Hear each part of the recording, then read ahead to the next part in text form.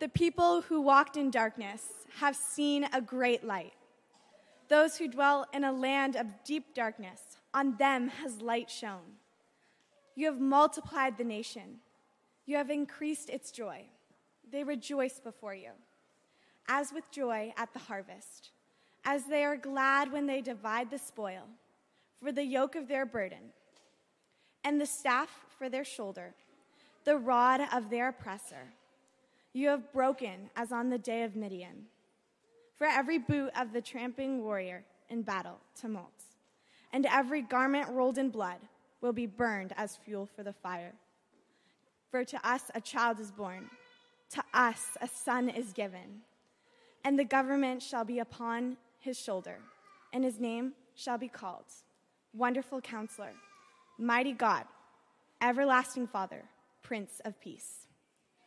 Of the increase of his government and of peace there will be no end, on the throne of David and over his kingdom, to establish and to uphold it with justice and with righteousness, from this time forth and forevermore. The zeal of the Lord of hosts will do this. The word of the Lord.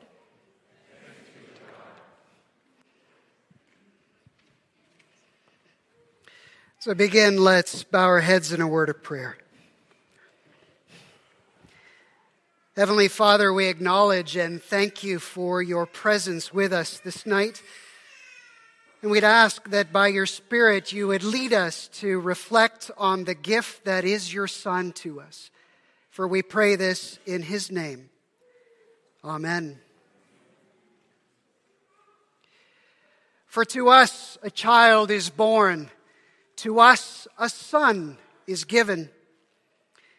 In the coming hours, we will participate in one of the oldest of Christmas traditions, the giving and receiving of gifts. A fitting tradition, for at the heart of Christmas is the greatest gift that has ever been given.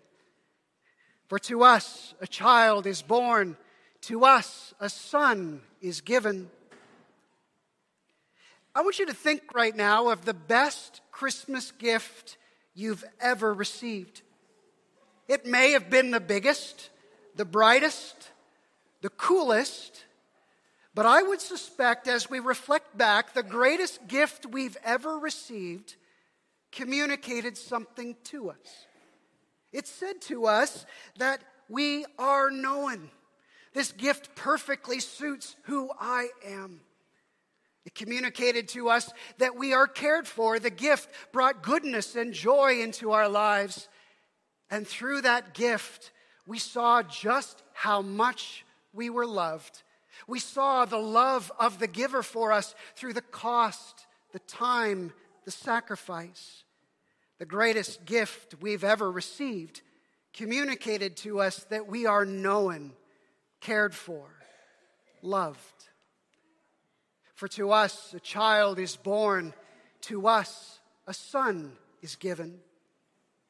The gift, Isaiah says, suits our deepest need, for it comes to a people who dwell in darkness. Then, as now, there is a shadow cast over our world, a shadow of sin, death, disease, injustice, violence, oppression. None of us is left unscathed from the darkness. Not only do we dwell in darkness, Isaiah says, we walk in darkness, we participate in it, we contribute to it. When I look at my own life, I can see grievously where I've contributed to the darkness of my heart, contributed to the darkness of broken relationship, contributed in my action and inaction to the darkness of our world. If something could be done to address that darkness, it would meet our deepest need. Communicate to us that we are known, not alone in the darkness. For to us a child is born, to us a son is given. This gift is a child, a king, bringing a new kingdom, a new reality, light into the darkness, joy instead of despair, feasting in place of famine, victory in the place of oppression, freedom where there's been bondage. This child, this king, the one who brings an entirely new reality, is a wonderful counselor, imbued with the wisdom to address our darkness. This child, this king, is a mighty God, is our champion, pushing back against the darkness. This child, this king, is an everlasting Father whose disposition towards us is one of love and delight. This child, this king, is a reign that will bring peace over all the earth.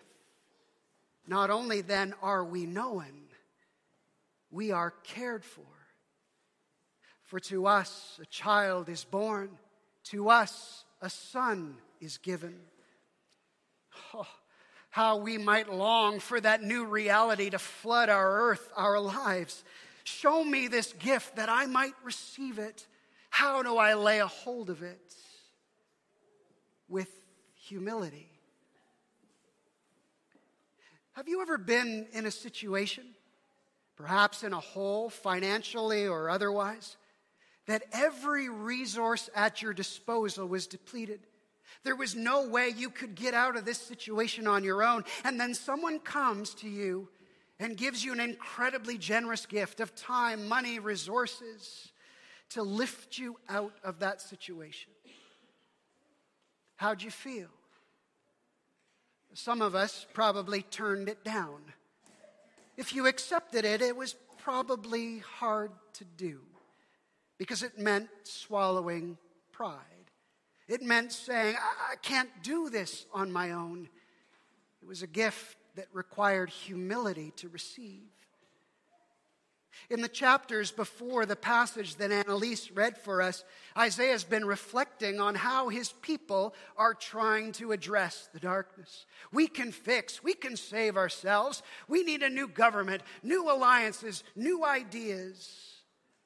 We have our own solutions to the darkness of our world, right? We can fix, we can save ourselves. We need a new government, new legislation, new technology, new education.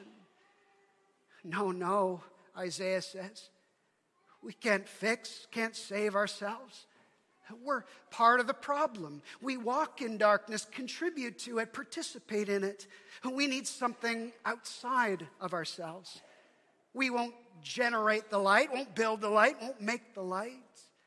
We must see the light, receive the light. It's a gift.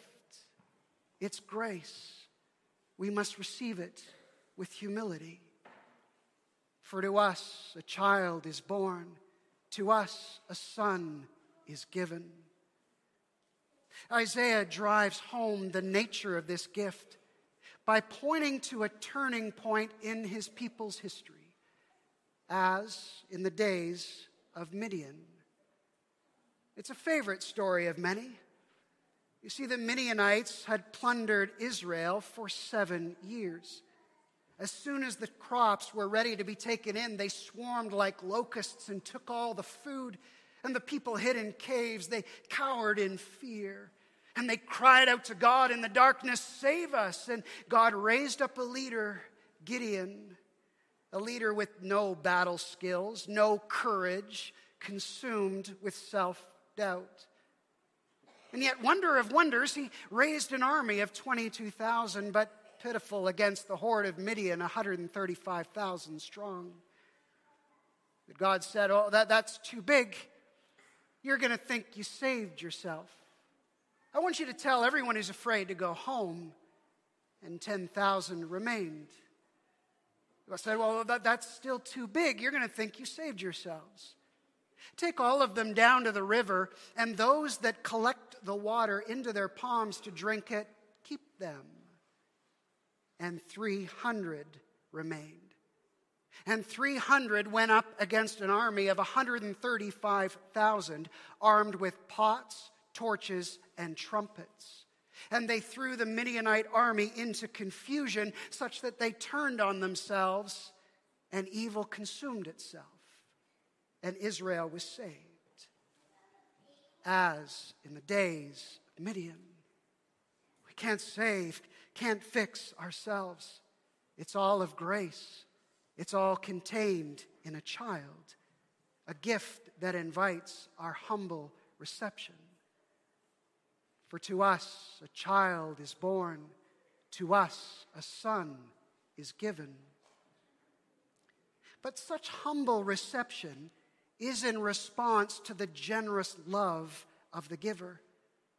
For the glory of Christmas is this, that the one in whom and through whom everything was created, the one who cast stars into space, the one in whom there is beauty and power and majesty beyond imagining, became a child in Jesus, entered into the darkness with us, for us, humbled himself to death on a cross, where death, evil, and injustice poured out their fury upon him and were swallowed up. And rising again, Jesus ushered in a new creation, giving us the gift of his Spirit, that new creation might take shape in us and through us. For to us a child is born, to us a son is given. This Christmas night, we still see the darkness in our world, in our lives. But we hear the words of Isaiah, who is speaking about the future kingdom of Jesus in the past tense. He is so assured that this kingdom of justice and goodness and love will one day flood the earth. And how can we be so sure? The last line of his prophecy says this: the zeal of the Lord of hosts will do this. Zeal has the sense of becoming intensely red, color flooding the face with a flush of deep emotion, meaning that the passions that surge within the being of God are directed toward this one end. Everything at God's disposal is given over to this one purpose. The central drive and passion of the living God is moving history toward the final triumph of justice, peace, and righteousness. The zeal of the Lord of hosts will do this.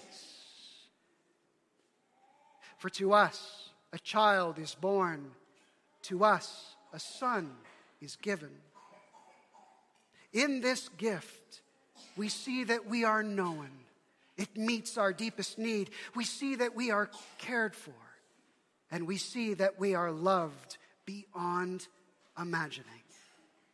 It is, as the children and youth so beautifully shared, the bestest gift ever.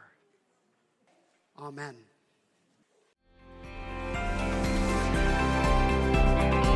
You've just listened to a podcast from Little Trinity Church in Toronto. Please check out our website at www.littletrinity.org to find out more about our ministries and services.